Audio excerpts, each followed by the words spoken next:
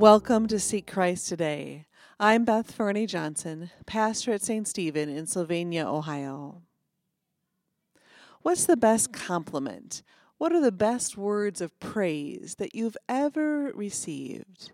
I invite you to think about that and think about how you felt when you received a compliment, especially a really profound one.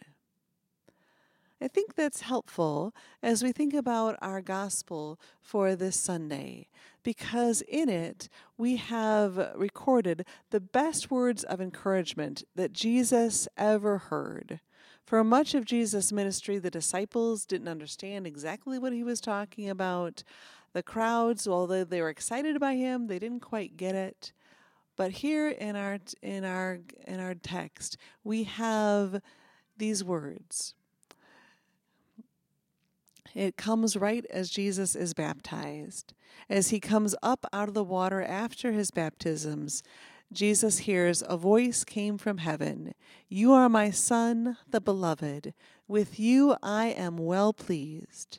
And that's Mark chapter 1, verse 11. Imagine what Jesus felt hearing God say this. You are my Son, the beloved. With you I am well pleased.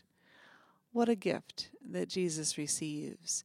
And I think just as a compliment buoys us up and encourages us for many years, I think these words from God helped Jesus, gave him courage and strength as he goes from his baptism into the desert for those 40 days of temptation, and then throughout the rest of his ministry. Some questions to ponder. As you think about who gave you words of encouragement that you remember, have you thanked that person for those words of blessing?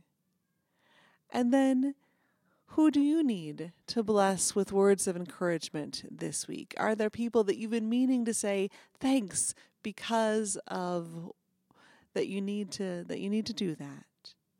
And how have words of blessings helped you during rough times?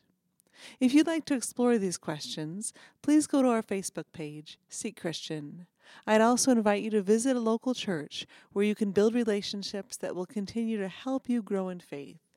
With you on the journey as together we seek Christ. Please tune in again next week. Blessings.